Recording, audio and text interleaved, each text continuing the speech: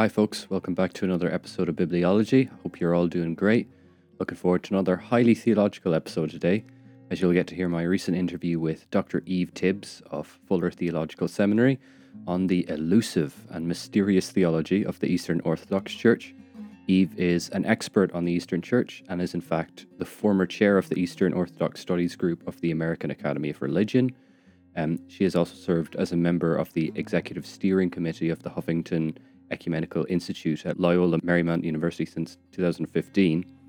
Her recent book will get you up to speed on all things Eastern Orthodox, so if that's something that interests you, click on the link below and have fun getting theological. With all that said, let's get on to the show, and I hope you all enjoy the conversation today and the exciting conversations that are to follow in the coming weeks. Sit tight.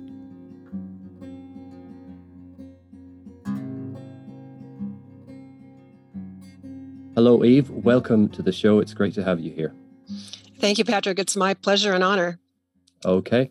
So today we're going to be talking about your new book, which is entitled A Basic Guide to Eastern Orthodox Theology, Introducing Beliefs and Practices. And the audience can find that in the description. But before we get on to that, it might be good if we can just get to know you a little bit, get to know Dr. Eve Tibbs and what she's like as a person. I have a set of brief, fun questions here, and this is a classic one that I love to ask all people who are just big into the academy. If you weren't a professor, what would you do for a living? That's such a great question. The not fun answer. Well, I guess it's fun. My first degree is in computer science, and I loved working as a software engineer. But I was being called into theological studies. So that's practically what I'd be doing if I wasn't a professor. But I think I've always loved the idea of owning a coffee house with a reading room, and I'd be the barista. So the fun answer is I would love to be making espresso drinks for people on a regular basis. I love coffee and making espresso drinks. Okay, right. We're more tea people over here in Ireland, for your information. So, and you, well, I could do a chai as well, but that would, in my dreams, that was what I would enjoy doing, serving people, basically. Yes, it's also interesting to me that you said a computer scientist. Of course, I have to delve into that a bit more. Was this like I'll try and ask this in a respectful manner. How long ago would it have been? Like, would it have been like the contemporary computer stuff, like JavaScript and all that sort of thing? It was just a little before. I was I started out in the DOS world, but I was a C++ programmer with an NT computer. I did SQL Server database programming, front end and back end. So, it was kind of the last generation. Wow. Okay. Right. Well, that is certainly an interesting bit of information there. So another interesting, fun question is, of course, in this book that we're going to be talking about, you devote a whole section to this book to excerpts from the Church Fathers. And I find it's always interesting to ask who people's favorite and least favorite church father is.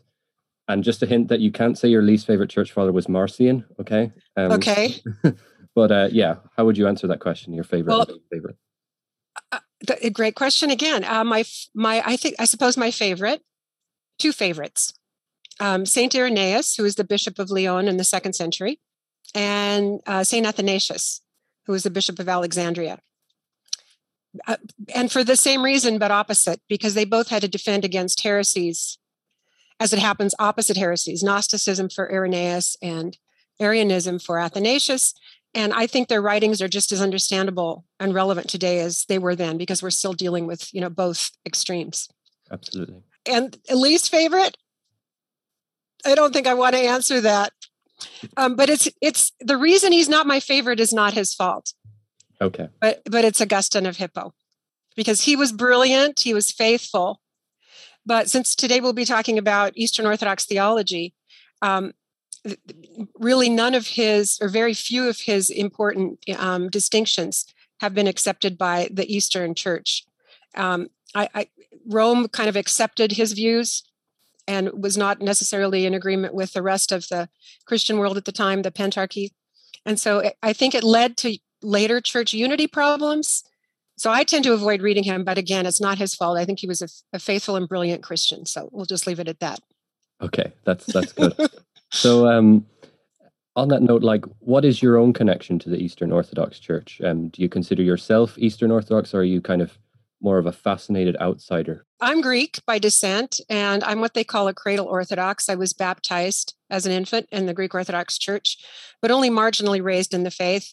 I became a committed disciple of Jesus Christ and a practicing Orthodox Christian on my own as a teenager, basically going back to the same church at which I was in which I was baptized. And my husband and I raised our family in the Greek Orthodox Church. So I guess I'm a fascinated insider. Okay, right. And that's interesting to me because as like as a Reformed Presbyterian, if like I just can't imagine myself like becoming a an academic who's like researching the Reformed Presbyterian Church, because Mm-hmm. it would just feel so it's all I know, like, so I'd be wanting to explore things that are like outside of my tradition. But is it just because the Orthodox tradition there's so much within it to explore? There's so Yeah. much. There's so much. It, I mean, the depths and the breadth is fascinating. We'll get on to speaking about the book. As I was like researching your own curriculum vitae, or whatever whatever you'd say, it seems that ecumenism, kind of this interaction with other Christian groups, and it's a large part of your work. And so, in your experience, how well understood is Eastern Orthodox theology in Catholic and Protestant circles? In your experience? Thank you. Well, it does seem to me that most typical Protestants think that Eastern Orthodoxy is an ancient or exotic form of Roman Catholicism, since there, from the outside, there are many outward similarities. There's the Orthodox have priests, and it's liturgical, and there's incense and confession and all of that. And I think many Roman Catholics feel the same way. We're all the same, and of course, there are many ecumenically sensitive things that are similar. Belief in the divinity of Jesus Christ, for example. But I've found that even in professional ecumenical settings, as you mentioned, like the World Council of Churches, Orthodoxy has been little understood. And I think the main issue is ecclesiological, because the Orthodox Church defies the Western categories, such as high church or liturgical or, charismatic. So the Orthodox Church is indeed charismatic, but it is also orderly and formal and liturgical. And those things don't always go together in the West. And so Orthodoxy typically is relegated to one or the other, usually high church, but it's not because it's also charismatic. So I think there's many aspects that are misunderstood. Soteriology, there's nothing, I mentioned Augustine, there's nothing like Augustine's inherited guilt in Orthodoxy. And I think a lot of Christians in the West assume that those are the incontrovertible, universal views of humanity's problem, and Orthodoxy has a little bit of a different view of some of those issues. Okay, that's interesting. And I suppose another thing I've heard this anyway, that might cause these misunderstandings would be that not a lot of Eastern Orthodox material is actually available in English. Would that be correct? That's absolutely correct. And a lot of Orthodox writing, even when it's in English, is written in an Orthodox style. I don't know how else to say it. The language is not what most Western readers understand. And I think that's one thing that makes my current book a little bit different. Having been a systematic theology professor in an evangelical seminary for a lot of years, I have tried to write in a style that most Western readers would be more familiar with. Okay, and it seems to have at least preserved the fundamentals of the theology, because this, of course, has been endorsed by prominent Eastern Orthodox people in the church, and so to speak. And I'd like to see how badly I have misunderstood Eastern Orthodox theology. So, and I think as a non-expert, if someone asked me, what makes the Eastern Orthodox Church different, I would probably guess, I'd say, well, as far as I'm aware, Eastern Orthodox theology is more mystical in its leanings, and to what extent do you think, is this a caricature or am I onto something there? You're definitely onto something. It's not a caricature. Okay. But this is, of course, it's only one of the differences, as I've alluded to already. Orthodox theology is definitely mystical theology, and even the sacraments are properly called holy mysteries. So a holy mystery, however, is not a secret. It's not something that's hidden like a mystery novel like Agatha Christie. But in the Bible, if we look at the Bible, mysteria, which is often translated as secret, so it's that's why people might think that. But mysteria reveals to the way that God reveals God's self in a direct and personal way. For example, Jesus told his disciples in Mark 4:11, "To you has been given to know the mystery or mysteria of the kingdom of God." But most English translations will say the secrets of God. And that's a big important difference. So this reality, this mystical reality, is out in the open, but it's not being perceived in the same way by everyone. So, a good example of this would be Jesus's transfiguration on Mount Tabor. That's mysteria. It's real. It's concrete. It really happened. But a scholarly, tome could never adequately explain what Peter, James, and John experienced when they were illumined by Christ's uncreated glory. So mystical, yes, but also rational in the sense that, not scholastic, because they didn't. It wasn't an educational moment, but they were so overcome by experiencing the glory of God that they weren't even able to contemplate the reality. They fell down on their face to the ground, and yet it was almost hyper rational. What they experienced couldn't be put into words, but that doesn't mean it wasn't something intelligible to their to their nous, to their self. It's a personal experiencing of God with one's entire being, and it's out there for everyone. But think about those who encountered Jesus Christ, historically. His disciples were right there with him, experiencing his glory. And yet other people who were right there with him didn't see the same thing that was right there in front of them. And so there's a sense that this is not a secret. It's out there, but it's being perceived in different ways by different people. So there's also the idea that we're not merely to be instructed by God or even to contemplate the sacraments, but it's rather beyond the thought forms, to the place where, we are supposed to be transformed by the love of God and the experience and presence of God. It's not rational. It just encompasses our entire being. So that's kind of how I know, as you say, it's a hard word to translate and understand. Yes. And I think I'm sure people can already tell that it's not just the theology itself that has a different flavor, but it's also the way of doing theology. And this is something you note in the opening chapter of your book. So could you briefly maybe explain the audience, if you can briefly explain how Eastern Orthodox theology, how is it done differently exactly? Okay, well, as I explained in the book, worship is primary in Orthodox theology. So I refer to the Greek word theologia. It's an ancient term about what we understand to be the ideas, the thoughts, the concepts. And yet, in the ancient world and in the Bible and the New Testament, the ideas about God could never be separated from prayer and contemplation.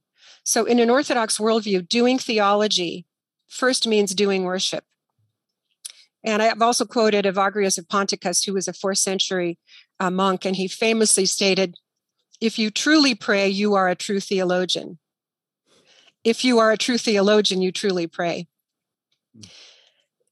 Also, a little bit different in the Orthodox world, the theology has to be affirmed by the shared experience of the living God in worship, because it's the Holy Spirit who guides the faithful together to one understanding of the nature of God. And this is why the ecumenical councils are so important to the Orthodox. Mm-hmm. The bishops who participated They were the Eucharistic overseers. They were the ones whose role it was to call down the Holy Spirit on the congregation and on the gifts that were offered. So when they, labored, when they carefully, soberly, prayerfully labored to come up with the language to put these eternal realities, into language without stepping on error, they were doing so under the guidance of the Holy Spirit. And they believed, and the reason that the Ecumenical Council is so important is because the Holy Spirit is one, they would all have to agree to the same truth. So this is not like what we might think of as democratic voting. It's a conciliar approach, where if we truly believe that the Holy Spirit is one, we will all wait until we can all agree. Yes. Okay. Yeah, that's definitely an interesting way of putting it. And one thing I actually really like about what you just said is I'm sure the audio has probably caught me giving a hearty amen when you said it. But when you were talking about, that the best theologian is the one who's a prayerful person, I really like that, because that sounds very egalitarian. You don't have your the people up there, in their ivory towers who have however many PhDs, and then you have just these uneducated people. They're all the same if they all pray. So I just exactly. And if I might, I think I always think about the Jerusalem Council in Acts chapter 15, and Peter and Paul and Barnabas. Nobody made the decision. You talk about the one person in the ivory tower. They couldn't make this decision about how to receive Gentile converts to Christianity. And so they sent word back to James, who was the leader of the church in Jerusalem. And then what did he do? He called a council of the faithful. And it says not just the elders, but it says the whole church. And they prayed until they agreed. And it's one of my favorite passages, Acts chapter 15, verse 28. And I only like the first part. And it seemed good to the Holy Spirit and to us. So the emphasis is on that. Clearly, they waited for unanimity, for one answer. And sometimes that takes a long time to get to the one answer. But, conciliarity needs to, in the Orthodox Church, conciliarity is the primary motivation. Absolutely. And that's probably one of the things that would distinguish the Orthodox Church from Protestantism, at least, in that Protestantism has a lot of diversity, so to speak. This is it's one of the ways that distinguishes from both Western forms, major forms of Christianity. There is no Pope in the Orthodox Church. There's no one person who can declare dogma or who has the sole authority, such as the Roman Catholic Pope, however, faithful he may be. And the Protestant world has, as you say, the egalitarian approach, but it leads to many different interpretations. So somewhere in the middle, we're like one and we're like the other, but in different ways. Yeah.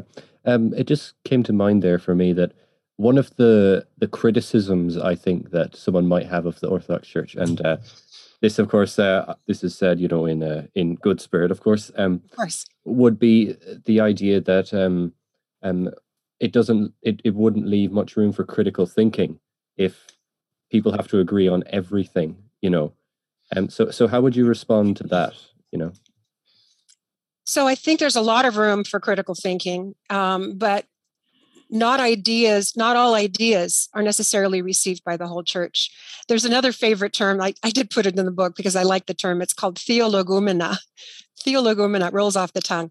It has the same root as theology, but it's a pious idea that may or may not be correct.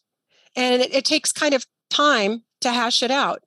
So this is, again, why the ecumenical councils were so important. They were all about critical thinking and then finding the boundaries, not of truth, but the boundaries of error. How much can we think outside the box before we get to the point that we've now entered, error? Okay. And so I think the boundaries, if you want to say the banks of the river are quite wide.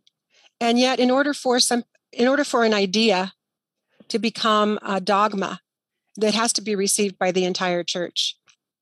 Yes. For the same reason I just mentioned, that Holy Spirit has to be working in unanimity. Yes. Okay. Now, Another aspect that I think separates Eastern Orthodox theology is the emphasis on art. I'm sure uh, you've talked a lot about this, but I remember hearing a story. I think it might have been N.T. Wright who said it. It could have his podcast episodes that there was a systematic theology book, and it devoted most of its time to discussing art. And I'm wondering, why is this such an important aspect of Eastern Orthodox practice and theology? Thank you. What an astute question. And I actually have such a book, and I'm wondering if Bishop Wright might have been thinking about the same one. The one I have, it's large, and there's color plates of icons or holy images, and it's by two very well-known Russian Orthodox scholars, Vladimir Lossky, who was a lay theologian, and Leonid Uspensky, whose focus was on art, as you say, iconography. It's called The Meaning of Icons. But I think, to your point, it's really only a book about art because of the colored plates, and it describes the icons. But the main theme of the whole book is God becoming human out of love for his creation. So it's a book about the incarnation, because creation in the Orthodox worldview, the primary understanding of Jesus' coming is that he's transfigured fallen creation. He's healed it by his coming. So because Christ took on created human materiality, all creation can now participate in glorifying God. And so, I mean, that's really the reason that the icons are acceptable, not acceptable, but absolutely essential in Orthodox worship and prayer and contemplation. And the Seventh Ecumenical Council said that they convey the same truths as the Gospels. They participate in the presence of God. They bring to us the reality of God's presence in form and color, in the same way as words printed in a book on a page. So, and yeah, go ahead. Sorry. No, I was going to say the truth is radiating in different ways, but it's the same truth. Right. Okay. And I think Protestants, I think one of the reasons they tend to get a bit uneasy, when talking about icons and art and that sort of thing, is because they would have a very strong emphasis on like the Ten Commandments or whatever, and they would say, well, what about making images and that sort of thing? And so how do Eastern Orthodox folk, how do they understand those commandments? Well, that's a pretty easy question to answer from an Orthodox perspective, because if we actually looked, for example, at either the Hebrew or the Greek Septuagint of the commandment, or I guess first place to look would be Genesis 1, 26 and 27. Humans were created in the image of God, and the Greek there is ikon, which is icon. And in Colossians 1:15, we're told that Jesus is the image of the Father, and the same word there is ikon. So wherever ikon is used in either the Greek Old Testament or the New Testament, it's always a positive term. It means true image or correct image. And unfortunately, when we're translated into English, we look at the commandments, the same word image is used in English, but what's actually being said there is do not create an eidolon in the Greek Septuagint, or pesel in the Hebrew, which always referred to an idol. And so what the Lord was telling Moses from the burning bush was, don't make a carved idol. And the word is very different from, for example, Jesus in Colossians 1:15, that he is the true image of the invisible God. So and I suppose if you wanted to go back to the commandments, after the Lord gave Moses the commandments, the Lord gave Moses the very descriptive instructions about the images that should be present in their worship. So clearly the Lord is not against all images, but those that are formed for non-existent beings who would later be worshipped. And I love that you bring that out about Genesis 1, because I remember it's been said somewhere that the reason God doesn't want us to make images of other gods is because he's already made his images, So I think that's I really like that you bring that out. So yeah, that's a reasonable response. I'll have to consider that. Thank you.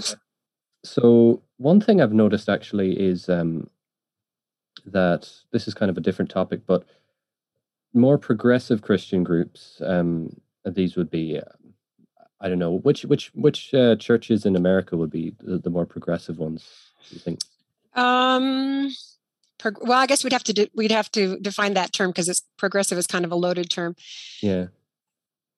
Um, I don't know, Disciples of Christ, Suppose the maybe. Episcopal Church, to a certain extent, wouldn't they be Oh, quite? sure, yes. Yeah, but and I think there's certain branches of Lutheranism, but they seem to have a greater sympathy towards Eastern Orthodox theology Mm, and I terminology. see. I've noticed that than they would, evangelical or Catholic theology. And I'm wondering, is this something you've noticed? And if it is, do you have any idea of why this would be the case? Thank you. I've noticed, and in my experience teaching at a multi-denominational evangelical seminary, I haven't noticed anything along denominational lines, but there are certainly individuals in those groups or in those denominations that are looking for something, that are leaning towards Eastern Orthodoxy. Um, so I'm not exactly sure about as I said, the denominations. There's many ideas that are um, interesting, I should say, from the outside. The idea of salvation as a process, for example. The Orthodox believe that we cooperate with God in our salvation. We might refer to that as synergy. And so that's something that's kind of unique that people are looking for. I think the soteriological sorry, I think the soteriological view of why Jesus came is interesting. There's a little bit of difference than a lot of views in the West. That, when you ask the question, what did Jesus do to save you? The Orthodox answer is he came. But most Protestants would say, well, he died on the cross to pay the price for my sins or something like that. And so the Orthodox, I think there's an interest in seeing the bigger picture. The West would call it the Christus Victor model, but I think the idea that he began his work at his incarnation, and the cross is seen in terms of his victory over death and his victory over evil and a restoration of the fallen creation, not so much as a payment, to satisfy God's wrath. So these kinds of things, I think, are appealing to individuals. I would be interested to see if there is a denominational slant of interest from one group or another. Yes, yes. And you actually brought out a couple of things there that would represent more evangelical anxieties or whatever. And one of those, of course, would be soteriology, and the Mm-hmm. other would, well, I suppose the atonement is linked to that as well. But like some evangelicals might say, well, and this is obviously a crude caricature or whatever, they would say, well, the Orthodox believe in legalism, like it's that sort of thing, or they might say that the Orthodox don't believe in substitutionary atonement. You can feel free to respond to that hypothetical person who raises that objection. I think you're right. I've heard that, and that's one of the reasons why I wrote the book, because one of the things you mentioned kind of leans towards this works righteousness that most Protestants are opposed to Roman Catholicism for, and that's not an Orthodox teaching at all. Even though the Orthodox, the life of an Orthodox Christian includes fasting and good works and all of that. Clearly, we are saved by grace. Great salvation is a gift, but the Orthodox understanding is that we have to open the box and take the gift out of the box and use it. So, it's kind of a bigger picture that is all related. If salvation is a process throughout one's life, it's a very different view than most Western views, and I do kind of explain that in the book as well. What was the second thing you said? It was in relation to the view of the atonement, that Yes, there's no yes. room for substitution. Well, he certainly went to the cross for us. But again, if you start with the premise that we've inherited Adam's guilt, if you state the problem in that way, then you have to have somebody pay the penalty for that guilt? So it's a question of rephrasing the question in a different way. The Orthodox understanding of soteriology, or the human problem, is that what we've inherited is a fallen condition, and there's evil in the world, and the devil has power. And so when we talk about it in that way, the fact that Christ conquered death, evil, the evil one, he's more conquered the enemies of humanity rather than satisfying a debt. And ultimately, it's the same thing. The Orthodox believe that he definitely died on the cross for us, that definitely we've been renewed, we've been freed. He definitely rose, he ascended into heaven. All those things are historical realities. But the problem, at least the way I handle it in this book, is that the problem statement between East and West is different. Okay. The reality is the same. Yeah. And I think a helpful way I heard this explained is in regards to, the whole question of original sin and Adam, and basically the idea that Adam, the Orthodox idea is that even though we don't inherit Adam's guilt, Adam was kind of the one who brought it all into the world. Isn't that the Orthodox view? That it kind of spread like through, almost like a contagion or something, through Adam. Exactly. It's more like an illness. More like an illness than an inheritance of guilt. And in a way, that's why we talk about Jesus Christ healing and renewing and transfiguring fallen creation. So yeah, exactly what you said. At this point, I think I'll move on to the term part of the interview.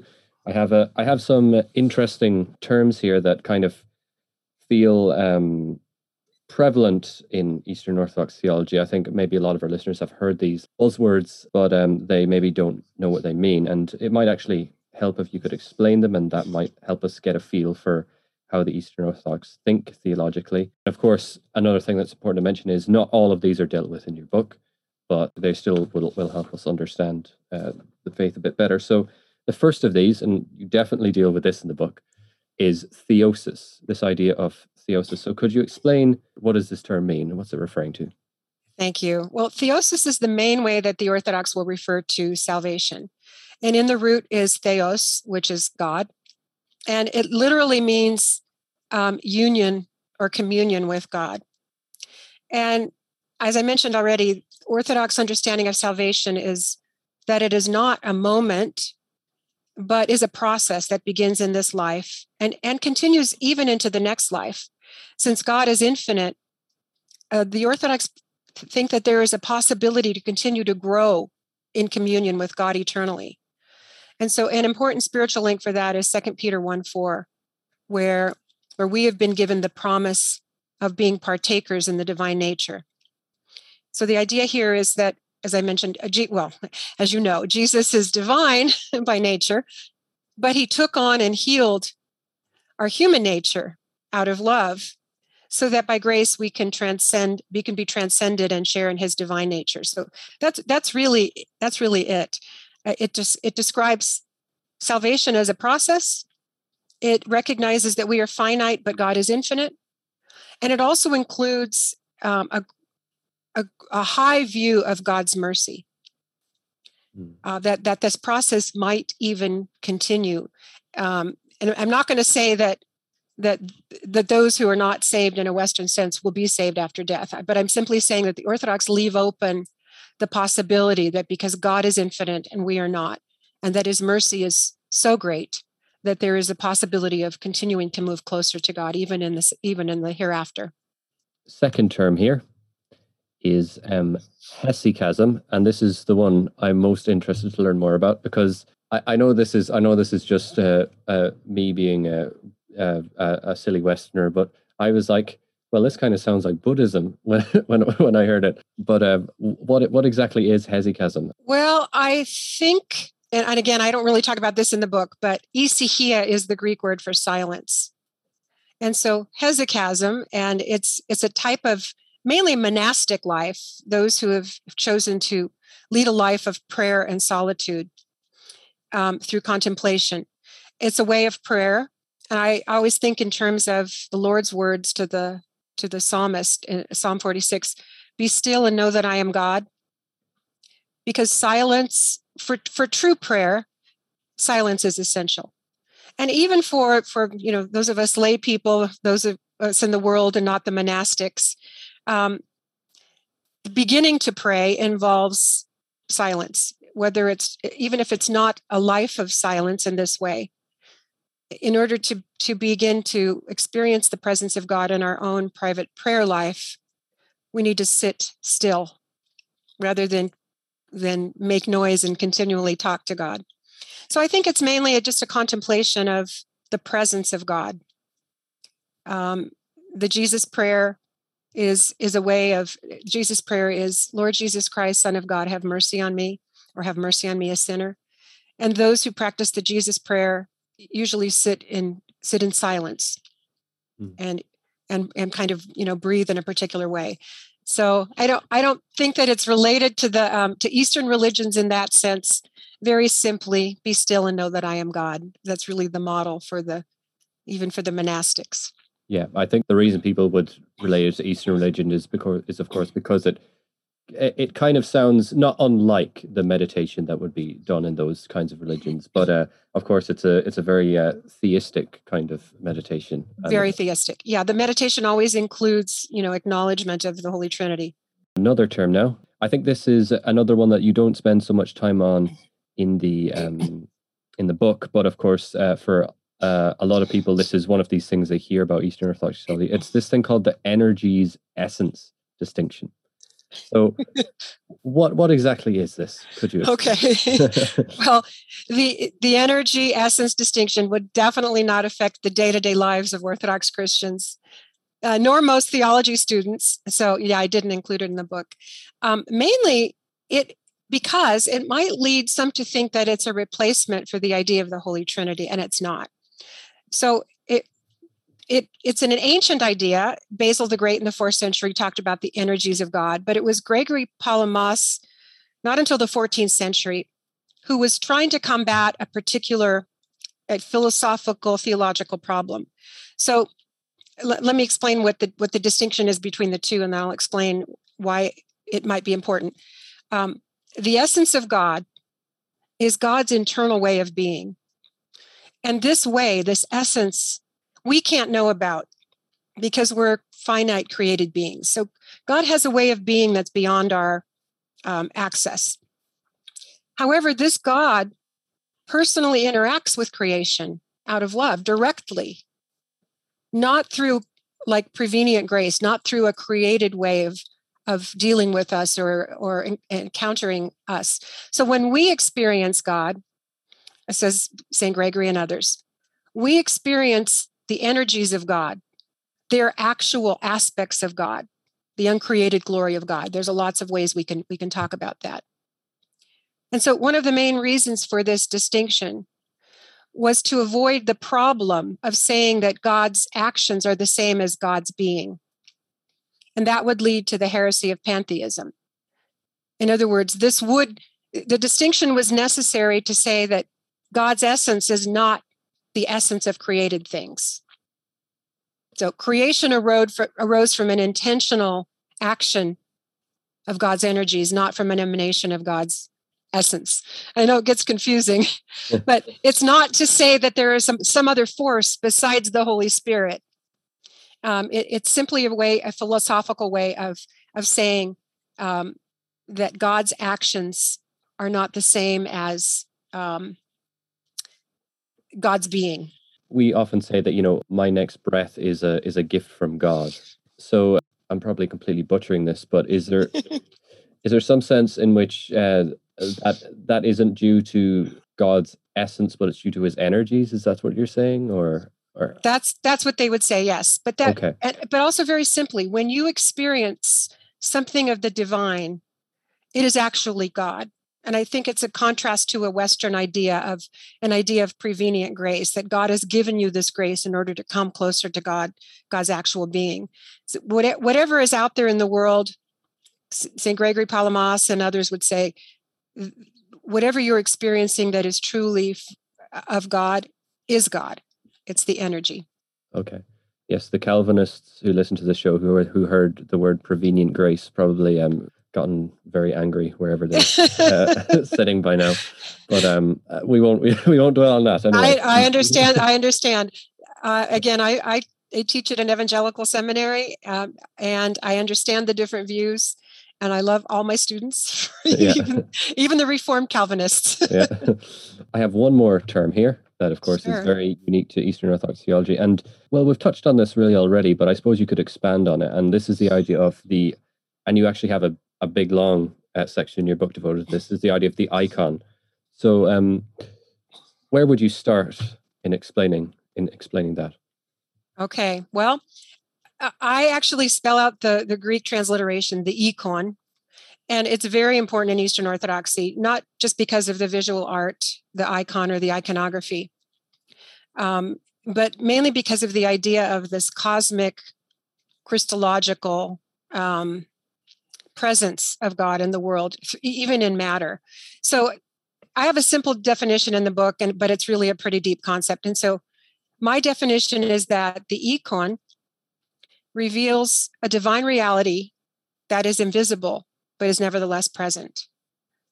And so I'll go back to Colossians 1:15. If Jesus is the icon, the true image of God the Father, he is revealing the presence of God the Father, who is invisible and yet still present. And, Jesus tells his disciples, if you have seen me, you have seen the Father, in John 14:9. So the icon is not a representation or a symbol of something, but it participates in the eternal reality that it has made present. And so if we go beyond the idea of the icon or the holy image, it expresses truth in a visual way. There is a parallel to the divine truth being expressed in Scripture by words. So in the Orthodox view, Scripture is important, very important, but it's not just text. That's because good. it doesn't have a bounded meaning. Scripture is understood sacramentally as well, because it's conveying divine presence. So I think it opens up Scripture in a way that the West doesn't have. But I don't want to say that. That's an exaggeration. Officially doesn't have. So Scripture and icons are all of a piece. They all come from the same Holy Spirit, and they reveal truth in different ways. I mentioned that earlier. And you mentioned also Genesis 1. So an icon is a human person. Scripture the hermeneutic of interpreting Scripture is iconic in the sense that it brings present to us an experience of God in the reading. Then again, the artwork. And I guess I'll mention here that Scripture is not just read in the Orthodox Church, it's also prayed. Most people don't realize that the Divine Liturgy has over 212 passages from the Old and the New Testament. So it's that kind of, I guess I'd say, multimedia approach to theology. Okay. That's probably the best simple answer. Okay, so it's certainly not sola scriptura in the Orthodox Church then. It is not, but for a different reason that we really haven't touched on, but it's in the book. That holy tradition in Orthodoxy is the life of the Holy Spirit in the Church. And under that life of the Holy Spirit is Scripture and icons and liturgy and theology. So the most important thing is the life of the Holy Spirit guiding the Church. Thanks for all those explanations. I think Sure. think the audience will definitely be getting a feel for what Eastern Orthodox theology is like. It's certainly very, very different, but I'd probably want to spend some time talking about, the on a more ecumenical note. What are some of the crucial areas of agreement that unite Eastern Orthodox theology and that of the other Christian traditions? Oh, thank you. Well, I guess generally the Orthodox emphasize, as you said, every good gift is from God. And I think we agree that ecologically, for example, that we should be good stewards of God's creation. and that our God-given life is sacred. Theologically speaking, the early church fought theological battles that because what they experienced about God in worship was being challenged. And so they affirmed through these councils, for example, or through St. Irenaeus' writings and St. Athanasius, what most Christians today believe to be true, that Jesus is fully divine and fully human. And that's kind of an important area of agreement. Yeah. Trinitarian, the slightly different language, with regard to, the procession of the Holy Spirit, but the Orthodox Church is in agreement with the majority of Christians about the God the Father, who from whom the Holy Spirit proceeds and from whom the Son is begotten. Orthodoxy believes that there's a need for a Savior due to sin and evil entering the created world, even though the problem statement might be a little bit different, and that Jesus is the expected Messiah of Israel, and he physically actually died on a cross for us in order to save us. And he conquered death, and he actually rose on the third day, and he ascended into heaven, and he took our human form with him into heaven, and he promised he'd come back. So the Apostles' Creed, pretty much. Pretty much. Yeah. And in the meantime, we're supposed to spend our time in this life by conforming our life, to his example of mercy and love and compassion for others in his image, as you mentioned, for everyone created in his image. Well, I can give a hearty amen to that. We've come towards the end of our time now, and I greatly appreciate all the insights you've given us. Do you think your book is going to be kind of a step in the process of getting Eastern Orthodox theology more recognized in the world, more well known by churches of other traditions? I think so. I hope so. And that was the main reason that I wrote it, is that I recognized that most of my evangelical students really didn't know very much about Eastern Orthodox theology. And, we're putting it into a particular view of, traditional or liturgical Western churches that didn't all exactly fit Eastern Orthodox theology. Yeah. I hope so. I hope it bears good fruit and brings people together. Yeah, well, thanks so much, Eve, for coming on the show. It's been great to talk to you. It's been my pleasure, Patrick. Thank you for inviting me.